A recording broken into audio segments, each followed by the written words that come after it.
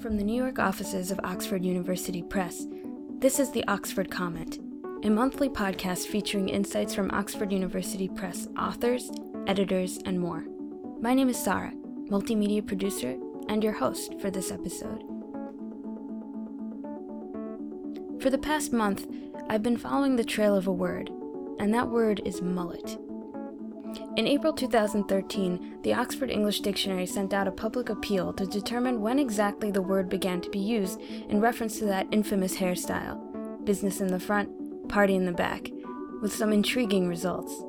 Most of us would guess that the term originated in the 1980s, right? Why do we think that? I turned to several key players in this story in order to determine when and why the trail went cold.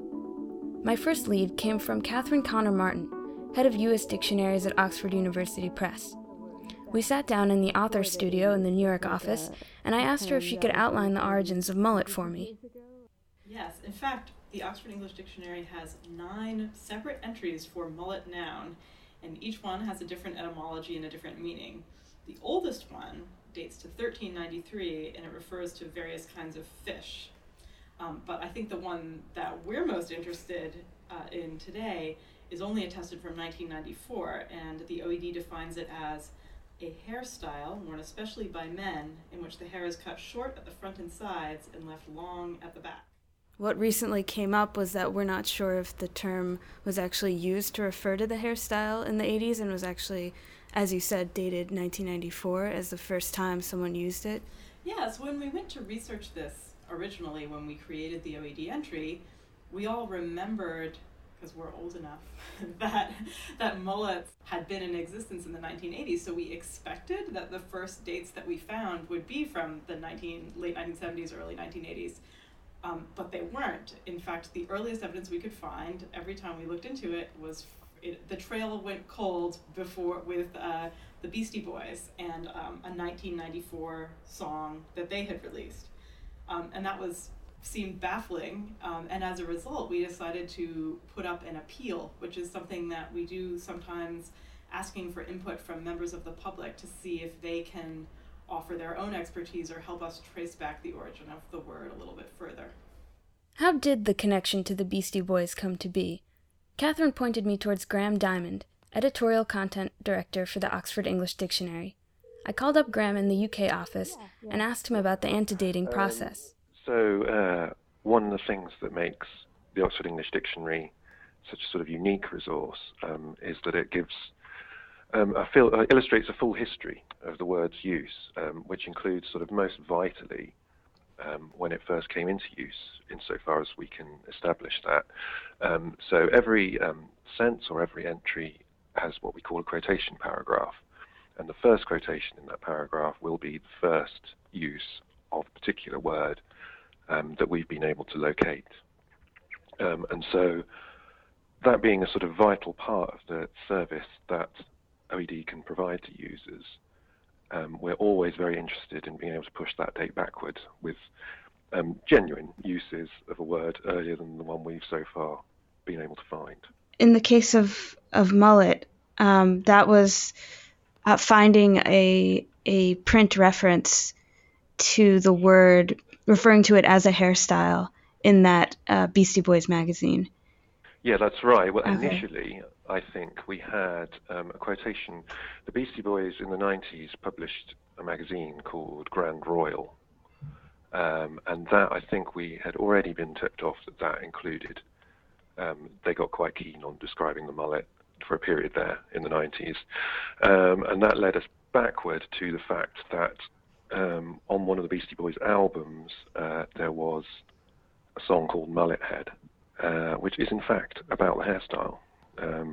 So that's actually, that song was released in 1994, and that currently supplies us with our first quotation for mullet. The quotation reads, "You want to know what's a mullet? Well, I got a little story to tell about a hairstyle that's a way of life." And you said you were tipped off already about it being in print somewhere? Yes, well, we run our own reading program. Okay. Which extends primarily to North American and UK publications, and we actually pay people to read, sort of various kinds of texts. Could be magazines, could be new books, could be old books to find earlier uses. But basically, they have the brief to alert us to any uses of words they find unusual or new, and that then goes onto a massive database we have, which is called incomings.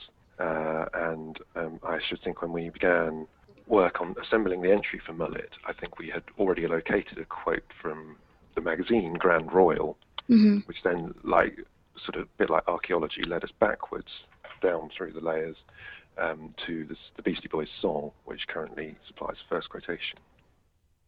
So a public appeal was sent out sometime afterwards, around April of 2013, but this isn't a new strategy for the Oxford English Dictionary. Graham explained to me that the history of public appeals stretches back all the way to the 19th century. As with the reading program I was describing before, we need people to scout out material for us, and part of that has always been contributions from what used to be readers, and I guess is now users of the OED, from their own reading. And the first one of these actually was before the Oxford English Dictionary even existed. In 1857, an appeal went out from the Philological Society of London to ask for people encountering words that they didn't find in their own dictionaries. And the results of this appeal led to the idea of writing a brand new dictionary covering all this new vocabulary. And then once the OED itself, it was at that point called a New English Dictionary, was sort of approved, and the process was rolling. The original editor, James Murray, sent out an appeal to the public in 1879, which is the first actual OED appeal. He had a more targeted approach because they were working on certain parts of the alphabet, basically. So his very first appeal concentrated on words that were at the start of the alphabet in the letter A. Then throughout the dictionary's history, 150 years odd of history, of course the language keeps changing and we need to keep abreast of it. So there have at various stages through that time been appeals launched for evidence for particular things that we feel readers might be in a really good position to provide more evidence for than we can get through our sort of usual sources, which is effectively our reading program and our own in-house databases and commercially available internet archives of print sources. At the outset of this investigation, I had a hazy idea of what goes into researching and fact-checking word origins, the process of antedating, but I really had no idea how involved this process was or that it had such an extensive history. I also asked Katherine about public appeals, and she made a fantastic comparison that I need to share with you because it really stuck with me as I learned more and more about this story. We often say we've been crowdsourcing since before there was a word for it. One of the earliest examples of crowdsourcing, a movement that has become pretty much ubiquitous on the internet these days. No one is restricted to snail mail. People can crowdsource word origins wherever they want, and in this case, they took the conversation to Reddit. We posted the appeal in April 2013, and we got immediate responses. Several commenters responded they were certain they remembered the word being used in the 1980s or even the 1970s. And a few specifically mentioned Australia as being where they had heard the term. But the problem is that people's memories are not always reliable, but we can't take your word for it. We have to actually have evidence. So the OED is always looking for documentation. Can we prove that the word was used? And in this case, no one could. So after a little while, that thread on the OED appeal posted online went dormant for almost 2 years, until suddenly, a couple of months ago, we got a new comment. And the new comment linked to an image online from an Australian magazine. So there we saw that connection with Australia again that had been suggested by the original commenters. And it linked to an image from a magazine called Street Machine, which is for car enthusiasts, published in Australia. And it appeared to date from the January 1992 issue. So, and people are always, I think it's the nature of Reddit to be very excited if you can disprove the authorities, and so this was appealing for that reason. Yeah. Showing the power of the crowd over the ivory tower. A few Reddit threads respond in response to this Mullet mystery since the public appeal was first posted. I may not have found all of them, but there was one TIL, Today I Learned thread, that had been updated with links to an Australia Reddit page where the images from Street Machine were posted. The original poster first provided an Imager link to a photo of the magazine spread open. On the left page is the text. On the right is an image of a young man with a mullet hairstyle sitting in front of a Mustang.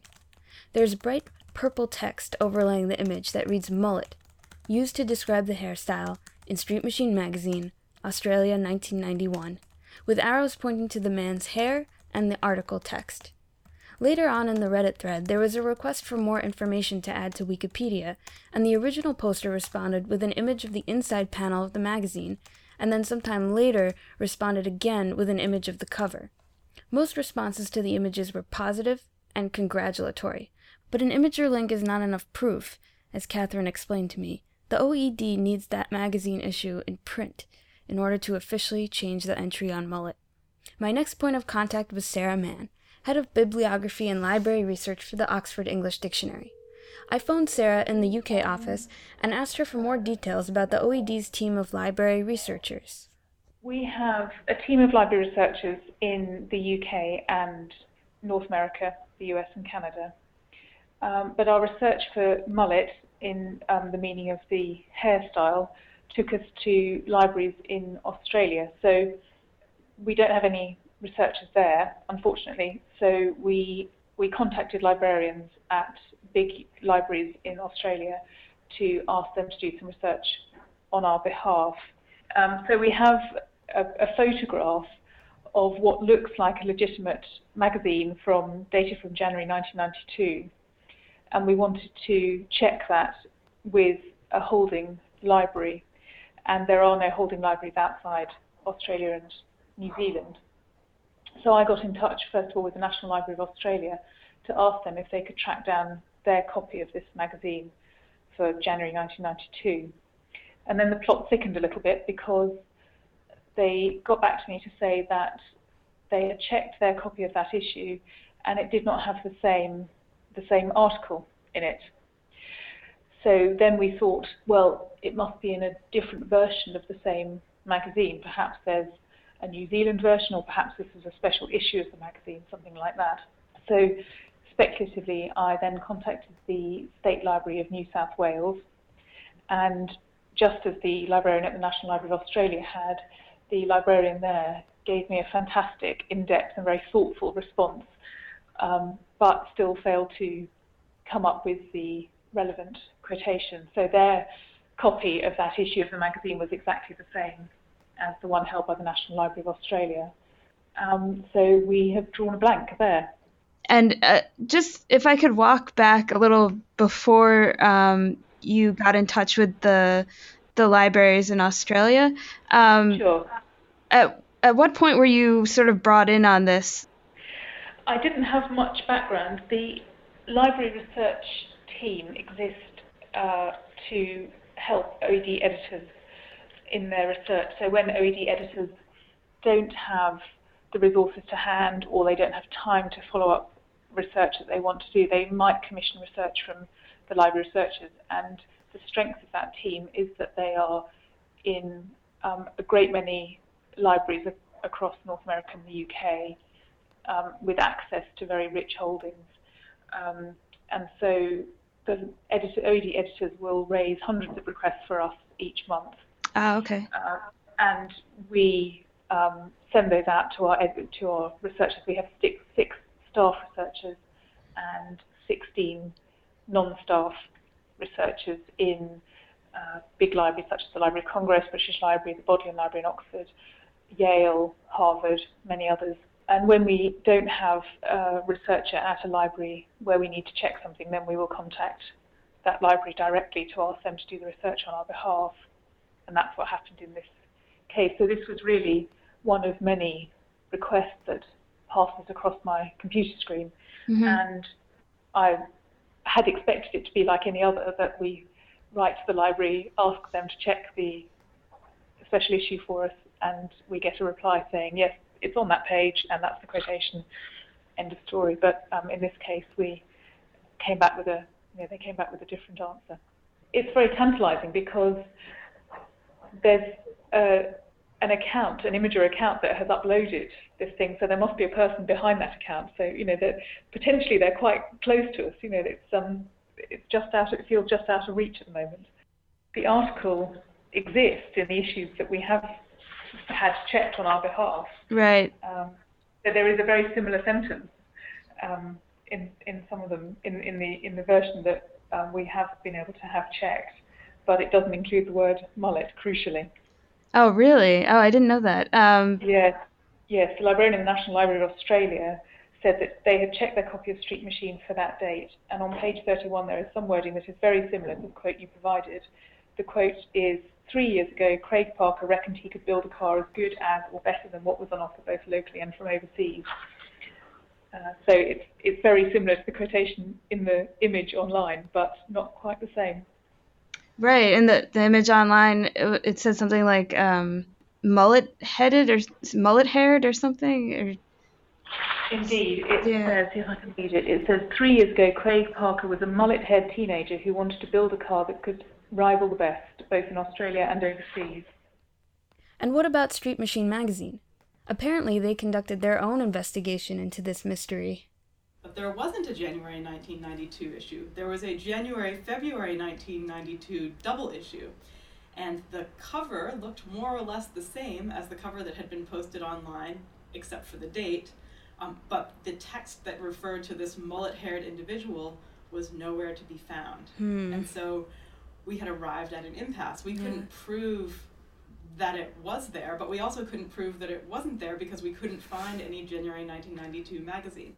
Someone named Glenn Wells is a librarian at the Library of New South Wales, contacted the editorial staff of Street Machine magazine itself to see if perhaps they had this mysterious January 1992 issue in their own archives. They didn't have it in their archives, but once again, they had been bitten by the mullet bug, so they went to their Facebook page and posted a request saying, we don't have this January 1992 edition, but maybe you do. And then they, for the first time, introduced the possibility, or is this just a clever Photoshop job? And several of the fans of Street Machine magazine uploaded pictures of their own copies of the January-February 1992 double issue, which they had saved all these years, but no one was able to find the January 1992 issue. But why would someone Photoshop that, right? it? Or if they did, why make it so close? Yeah. And the possibility was raised of there having been perhaps a special promotional issue because there was some sort of promotional event that Street Machine magazine was involved of in January 1992. So maybe this was an early edition. Could it have been a New Zealand edition? But apparently they didn't publish one. I reached out to Street Machine magazine for their comments, but received no response. And their Facebook post from March 19th has not received any recent revelations concerning the January 1992 issue.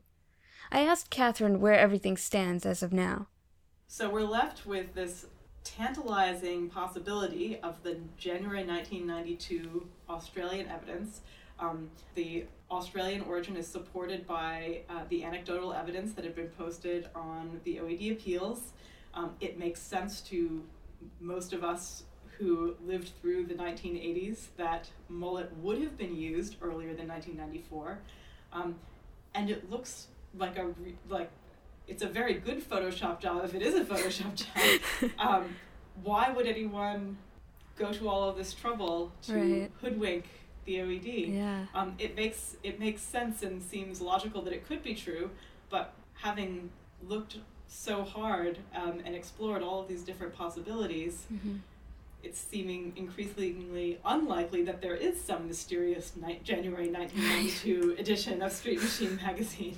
So we're at an impasse, and we've posted to the original Reddit thread where this mystery was raised, asking for more help tracking down the January 1992 magazine, and we're just hoping that the original poster will come forward and we'll be able to find it, because we'd love to be able to verify it. On the other hand, if it's true that the Beasties coined this term themselves, that's not a bad story either. Right. So yeah. there's no loser in this situation. But we hope to find the truth, because that's our goal at the OED, is to try to represent the most up-to-date information possible about the history of the English language, and not having an answer to this question is very galling. Yeah. So going forward, it's sort of a waiting game, trying to figure out if this person will respond. And yes, we can't make any change to the OED entry until we have verified, concrete, tangible evidence of an earlier use of the word. So until then, it's going to, the Beastie Boys will continue to be given credit for the coinage of mullet in this sense. Why can't we just rely on our memories to antedate words? Reddit was full of posters remembering mullet being used in the 1980s. I decided I should talk to an expert in 80s and 90s nostalgia. Hilary Buckholtz runs the nostalgia blog I'm Remembering, with nearly 300,000 followers on Tumblr and counting. She said she isn't surprised at its popularity. So then I started putting all these memories and the stuff that I remembered on the blog, and it didn't surprise me that people responded to it, because I think just for the cohort of, people on this age group, like people that were born, I guess, between 1976 and 1984, I don't know, remembered all this stuff and kind of shared that, all these pop culture memories. It's a little bit superficial, I guess. Sometimes I think that, it's a little bit sad, like, that all of this stuff is sort of pop cultural, and it's advertising, and it's related to fast food, and I watched a lot of television and, engaged in a lot of pop culture stuff when I was growing up, but that's just the way it was for, a kid in the 80s and 90s in the suburbs. In addition to becoming a sort of repository of 80s and 90s pop culture nostalgia, I'm Remembering encourages visitors to ask for help remembering something, even if it's the vaguest idea of a toy you once owned or something you saw on television. Here's where that concept of crowdsourcing comes into play again. I'm Remembering is a space where people crowdsource memories together. Well, I mean, I know you get submissions and questions. Was there any one that has stood out to you? There was one very recently that struck me because it seemed so random and so impossible. It was just, someone was like, there was this movie and there was this sleepover and somebody was hiding under a bed. And I put it up, and I wasn't sure. I wasn't sure if people would help, figure this out, if people could solve the problem. Usually, the majority of times, people can, figure it out and solve the problem. But this one seemed so difficult, and it was so funny because a couple days went by, and it was just, nothing. And then somebody was like, I think that was an episode of the show Seventh Heaven. And then the person responded, was like, oh my God, it was from an episode of the TV show Seventh Heaven. It was just interesting to see that even though there was such little information to go on, that the community was able to help this person solve their little memory problem. I'm Remembering doesn't have the same rules as the Oxford English Dictionary when it comes to crowdsourcing, but the process seems similar. A public appeal is sent out, people respond with evidence, sometimes it's backed up with concrete proof, but sometimes the evidence lies with the overwhelming amount of people who have responded similarly. But Hilary pointed out that memory is not a clear-cut representation of how an event happened. I had older siblings, so some of my memories bleed out into their stuff. So because I got hand-me-down stuff, right, hand-me-down toys, and I also had they were influenced by some of their interests and what they were listening to and what they were wearing and what they were talking about. So sometimes I have random 70s memories. Where did that come from? I never had a Raggedy Ann doll. I never cared about that. I mean, this kind of thing, childhood nostalgia altering past events and memories, happens all the time. Hillary has nostalgia for memories that she did not experience. Others might have remembered seeing the mullet hairstyle in the 80s, and nostalgia might have altered when they remember hearing the word. Graham said something during our conversation that really hits on this point about nostalgia. There might be, it's one of two things. Either they're correct, and it's just that this was never written down, or it was written down and it's somewhere we can't find it. Or there is another thing that happens where people confuse, people confuse the word with the phenomenon. Right. Because certainly you think of the haircut, long at the back, short at the front, as being quite a sort of 80s thing. But whether they were actually called mullets at that point, because actually, I guess, when they were at the height of their popularity, it was actually a fairly unremarkable haircut and didn't need a name any more than any normal haircut. And it might be only because I think, certainly by the mid-90s anyway, I think the tendency was in the 90s to be pretty snarky about the 80s and how unfortunate looking they'd been. And I think it's not at all unlikely that a sort of slightly disparaging word for an 80s phenomenon would actually be coined in the 90s.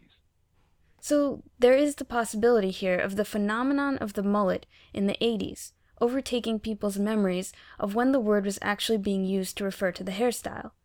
And what about this mystery behind the January 1992 issue of Street Machine magazine? Basically, the case won't be closed until someone comes forward with proof. As it stands right now, the Beastie Boys have the first documented proof of mullet. If the Oxford English Dictionary gets a hold of this supposed January 1992 issue of Street Machine magazine, the origin story of the mullet could change forever. I think it's pretty strange that the discrepancy between the January 1992 and January-February 1992 issues, such a small change in the wording of the article. Why would that have changed between the two issues? I don't know. Seems kind of fishy to me.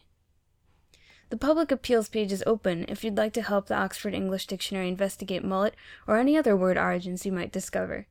That website address is public.oed.com/appeals. Before I sign off for this episode, I just want to mention something that Hillary said to me during our conversation.